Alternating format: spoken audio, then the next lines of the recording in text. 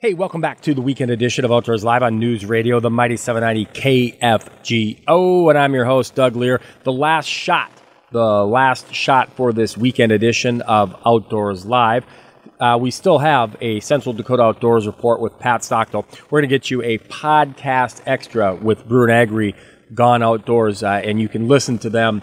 You listen to Brewer and Agri Gone Outdoors on Saturday mornings at 11 a.m. We know not everybody can listen to them on Saturday mornings. We know not everybody can listen to a podcast, so we break out a podcast extra for you each and every weekend. Before we do that, let's get you a Central Dakota Outdoors report with Pat Stockdale. You read her work in Dakota Country Magazine. She is an award-winning outdoors communicator, and she connects with the people and the places, the bait shops, the gas stations, the motels, the resorts, the guides, to give us a better idea of where people are going, what they're doing, what they're finding outdoors. Well, Pat, what's cooking outdoors this week? Thanks, Doug. Well, in checking elsewhere around North Dakota, Devil's Lake anglers continue enjoying walleye success, especially in Pelican Lake, Minnewacan Flats, or the northern feeder lakes.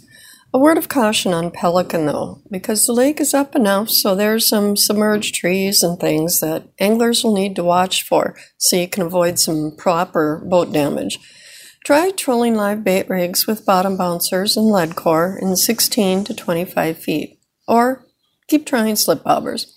Lake Ashtabula continues producing perch and walleye. Overall, though, the hot weather spell made it tough to want to be out on the water fishing, almost too hot to fish, and a lot of people are enjoying recreational boating opportunities. That's the case on the Missouri River around Bismarck-Mandan. Lots of pontoons and other boating activity. The tail race is slow to fare from boats for walleye and catfish. Try the blowout or spillway channel for walleye during the day. There you'll want to use jigs or Lindy rigs and night crawlers. And there's a few catfish in the chutes at night. Try three-way swivels, plastics, or mix it up with crankbaits. There's limited trout activity, and it's a little different for this time of year.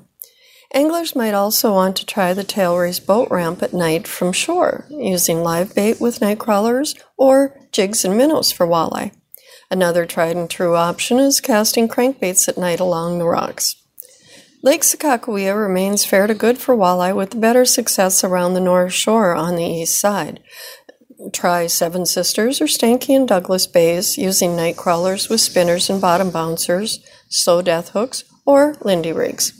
Work as shallow as 8 feet up to 18 feet and even deeper.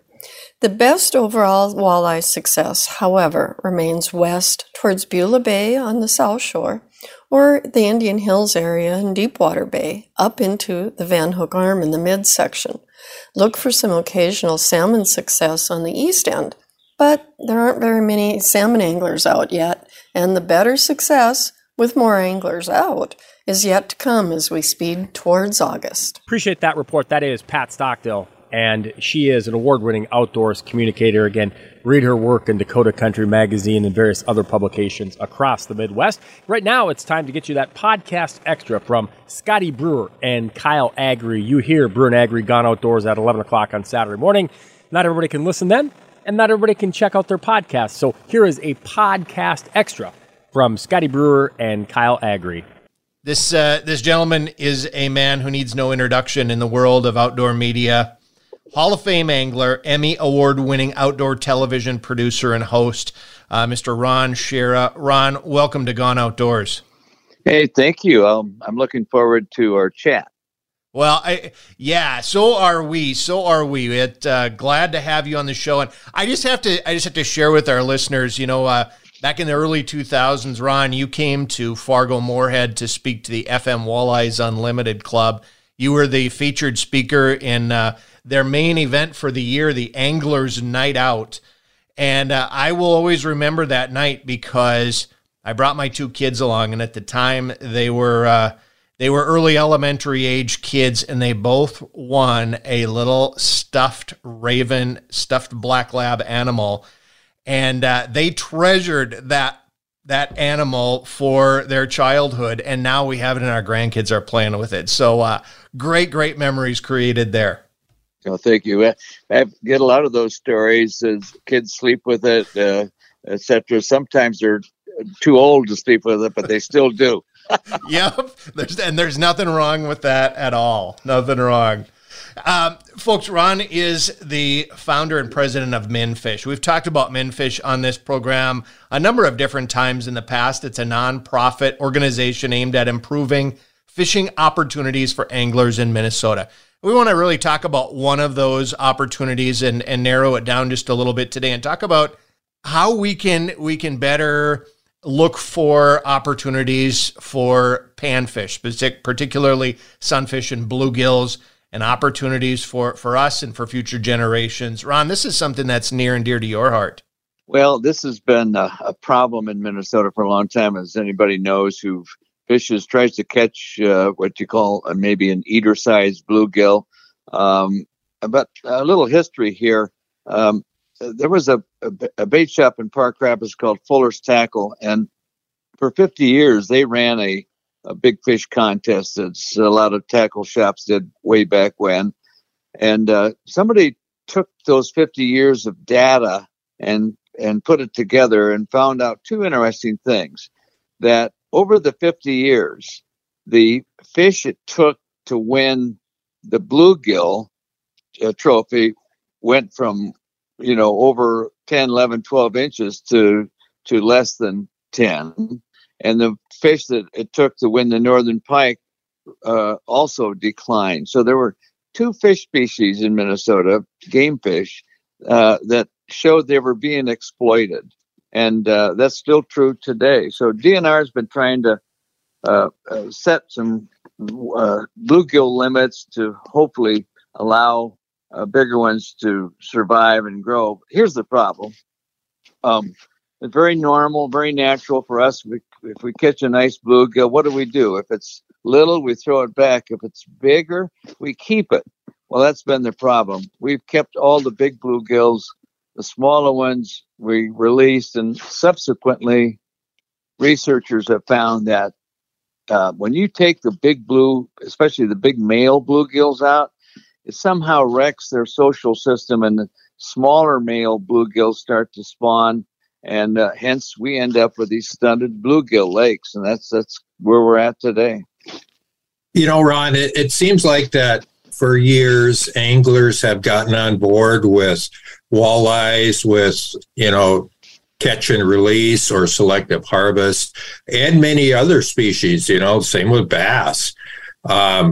But panfish, it's taken a long time to get to the point where we're at now, where a lot of anglers are starting to think about that. In the past, like you said, you catch a big bluegill or, in some aspects, a really big crappie, people look at it and go, oh man, that thing's going to eat really good. And it goes in their live well. But, people haven't thought that way about a walleye, a 28-inch walleye for years. And it just takes, I think, awareness to get people to realize what's going on. Yeah, I think that's the key, the awareness. And you're right. A few years ago, if you'd have told me that Minnesotans would release a walleye of any size, I'd say you're crazy. They're all going to go in the frying pan. But that's not true anymore. So it's really changed. I see change in people regarding bluegills because DNR's brought some attention to it, setting some more restrictive bluegill limits on selected lakes.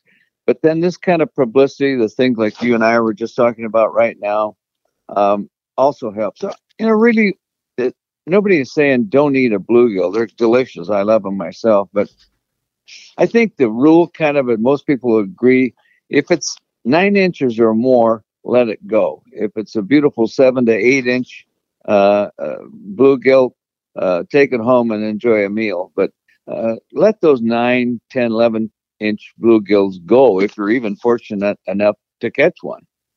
There's certainly a rarity, aren't they, to catch those trophy-sized bluegills. But you mentioned some of the restrictive limits.